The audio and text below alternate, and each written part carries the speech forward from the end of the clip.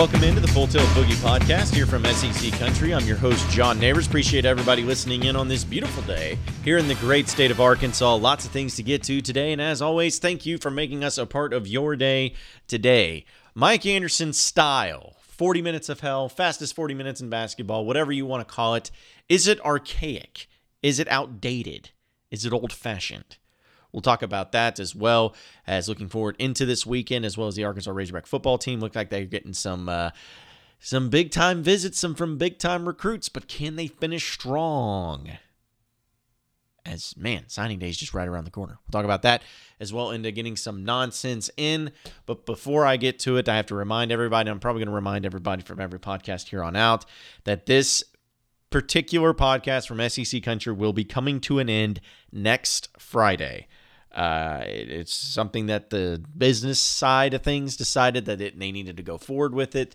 There's no reason to continue on an Arkansas podcast, according to them. So we're just going to make the best of it. And again, I appreciate everybody reaching out and saying how much they enjoy the podcast, and I hope that you'll keep listening to my podcast. It just won't be with SEC Country, but I'll continue to do a podcast, and it'll be in some form or fashion. I'll keep everybody updated on it. Basically, but I'm excited about it. I'm excited about the future. I'm excited about where it's going to go. And again, I can't thank SEC Country enough for what they've gave me the opportunity to do and to get on this format and on this platform and basically do all the things that they have been doing has been very much appreciated. So remember, just a few more podcasts left. Next Friday, be the last one, and we'll have the swan song for the SEC Country podcast about Arkansas. So, getting into the real topic of conversation, Mike Anderson's style. People are frustrated right now, rightfully so. Arkansas's 4-5 in the SEC in basketball, halfway point. I would not have guessed that this team would be anywhere near this bad in conference play right now, especially given how strongly they started non-conference. But that is what the record is. And I feel like there's some factors that go into it, and some things people are going to look at as excuses. It's people are going to tell you whatever they want. But I think that one of the things that I see listed or talked about more than anything else is they talk about Mike Anderson's style and how it's just out of date. It's old-fashioned.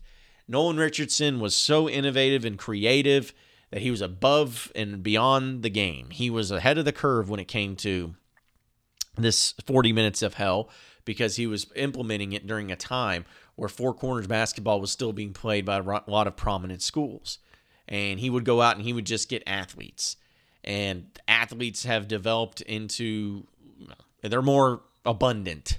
At least the athletes that we're talking about for Nolan Richardson's system, now Mike Anderson's system, they're a lot more abundant. And it's so many people are having an issue with it. And they're saying that this is a style that, it's exciting, but it's not what it used to be. It isn't even what it used to be 10 years ago when Mike Anderson was doing such great things with UAB and Missouri. It's not even as good as that. So here's the thing when it comes to that argument. I don't agree when people say that Mike Anderson's system is archaic. It's not, folks. It's not at all. I believe that just like any other system, and here's the obvious thing. It may sound like a duh statement, but the obvious thing. I believe that any system that just has great players are going to be good in that system. If that makes sense. It's like John Calipari. Does he known for being a system guy? No. He doesn't have a plan in place. I know some people will say he'll have the dribble drive. But it's not known for being X's and O's, but what makes him good is because he has players. Coach K, I think, is one of the more phenomenal coaches. But would Coach K be near what he is right now if he wasn't getting 5-star talent every year? No. Coaching can go either way in college basketball. Development can go either way in basketball. We've seen it happen at Arkansas. We've seen guys take giant steps in the right direction. Look at Michael Qualls and what he was able to do under Mike Anderson. And we've seen guys take steps back a lot of times. I mean, look at a guy like Anton Beard. I felt like his freshman year he was at his best. And I'm not saying he's bad, but he's just he kind of stalemated there a little bit. Some of you would even make that argument for Moses Kingsley, even though I don't agree with it. But my point is that things happen. Style happens. And if Arkansas is going to be successful in basketball, stop traffic, they have to get players. And I think they have some decent players on this team right now. Daryl Macon and Jalen Barford, they were 4 stars for a reason. They're really good players. They're not NBA talent. Daniel Gafford is a really good player, but he's raw freshman. And I feel like people are starting to look at film on him, and they have certain plans in place to kind of slow him down a little bit. But besides those guys, there's no high-end players. Anton Beard comes and goes, but mainly he's going. Darius Hall has a lot of upside, but he's a true freshman. He wasn't a big-time 5-star athlete, but he's got upside. Orlando Cook wasn't a big-time player. Dustin Thomas wasn't a big-time player. C.J. Jones was barely recruited. It's nothing against those guys. I'm just stating the facts. People start wondering why is Mike Anderson not being able to catch that lightning in a bottle and be able to have as much talent as they want to have. And I'm just saying, that's what it comes down to. It comes down to strictly, it has nothing to do with style or rhythm or pressure or bad coaching or anything like that. It just comes down to players. But here's the ultimate catch-22. Do you, if you're Mike Anderson, go after consistently one-and-dones, those types of high-end players, spend all your time recruiting them, but probably missing on them more often than not, which leaves you kind of holding the bag at the end of the recruiting session? Or do you go after guys that you feel like you have the best chance of getting, a higher chance of getting, landing them, and getting them to stay at school for 1, 2, 3 years, which is what Mike Anderson does, and which is system. Mike Anderson's not going to get a bunch of one-and-dones. He's not going to target one-and-dones. And I don't think he should target one-and-dones. But what he can do is that he can go up and he can get 4-star, borderline 3-star guys, develop them, make sure they're athletic, make sure they got a good jump shot, make sure that they can be ones that are hungry and have a chip on their shoulder type of mentality. And those types of players can develop just fine into being great players for Arkansas and forming a great team when they need it. But right now, they don't have all those guys. They have a few of them, but not all of them. And the few guys that they have, they're bringing it, but they need help. Because even last year, when you look at the team that Arkansas had that went to the NCAA tournament, you still had Jalen and Daryl, but you also had a guy like Dusty Hannes, who let's be honest, he was kind of a jerk, but in a good way. He wasn't afraid of anybody. He didn't back down from anybody. He had an attitude to him. He had a chip on his shoulder. Moses Kingsley was the same way. He had a little anger in him. He wasn't messing around. He didn't want to hear what anybody had to say about him. He didn't care what anybody did say about him, but he went after him hard. And he, again, scored a chip on his shoulder.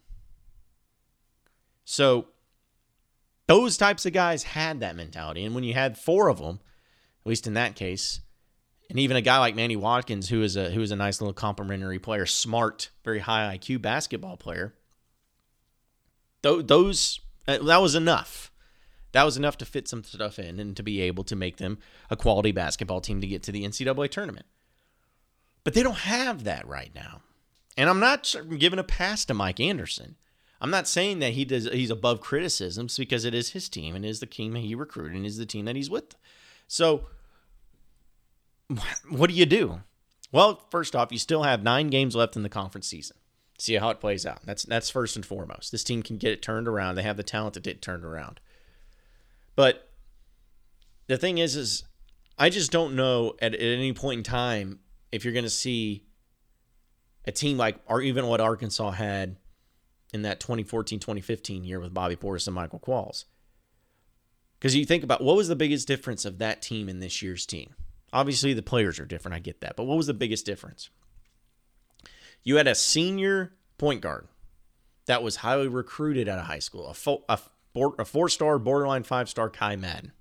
Hate him, love him, or whatnot, he could make plays. He was great at free throws. He was a good 3-point shooter, and he was a pretty good passer. He averaged over 5 assists a game. Say what you want about him, but that's pretty dadgum good. And he was athletic, and he was good defensively. I think that's one of the biggest keys that Arkansas is missing. A point guard and Anton Beard does okay, but a long, good defensive, smart player that can hit threes and hit free throws. That's what Kai Madden was. So you had that. You also had that 5-star phenom, Bobby Portis. You had a guy that was NBA ready and is playing in the NBA and is doing well with the Chicago Bulls. You had that type of player. And then you had, of course, Michael Qualls, a freak athlete that was developed, that was hungry, that was a little cocky, and he loved to make big plays. So those were your three main guys. And then after that, you had some nice complementary players. You had Alandis Harris, who was a senior, who was kind of a bowling ball down low, wasn't the greatest player, but would make plays here and there, was at least athletic. Then you had a freshman in Anton Beard, which, again, I thought that was his best year, but he kind of came out of nowhere. He was a nice compliment. You had guys like Antoine Bell coming off the bench, Ja'Cory Williams coming off the bench.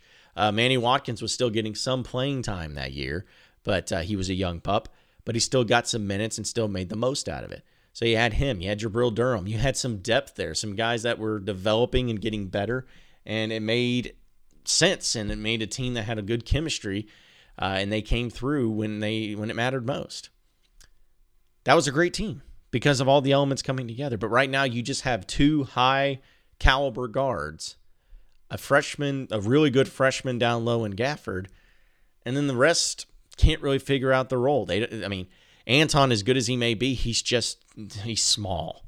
I mean, that's what it comes down to. He's just small. And when you're small, you find ways to struggle a lot of times, especially unless you just have a great jump shot, which he doesn't. You find ways to struggle. So that hurts him. That affects him. It's nothing against him. I mean, that's just the way he was born, but that hurts him. You can't get any consistency off the bench. You get C.J. Jones, who he'll hit 2 threes, 3 threes in one game, then he'll be silent the next time. You have Trey Thompson, who can make some really good plays and make some really horrible plays. No consistency. So adding all that up, it makes sense when you break it down. Again, not excusing it, not saying it's okay, but it makes sense. But it has nothing to do with Mike Anderson's system. It has nothing to do with the way his coaching style. It just has to do with players. Sometimes it doesn't even just have to be the best players, it has to be the right players. Nolan Richardson's best teams had high caliber players. It had nothing to do with, of course Nolan was a great coach. Of course Nolan had good style. But no one had great players. And, I feel like I'm taking crazy pills for people that don't understand it, but it's true. No one had great players. Corliss Williamson was like the number 2 player in the country coming out. Clint McDaniel, he was a great player coming out of Memphis. Even dating back to the Oliver Miller, Lee Mayberry, Todd Day, those were high-end players coming out of high school. And good complementary players around him. So Mike Anderson's got a really good recruiting class coming in this next year. I don't know how much of an impact that'll make immediately, but at least is a step in the right direction. But honestly, if Mike is just able to get every 3 or 4 years, get that one big-time Bobby Portis type of player, they'd be in really good shape. Now, Bobby Portis was an all-Arkansas guy, so you see that's few and far between. It didn't matter who was recruiting him or who the coach was. He wanted to play for Arkansas, so that's a very rare case in this situation. But it's not impossible.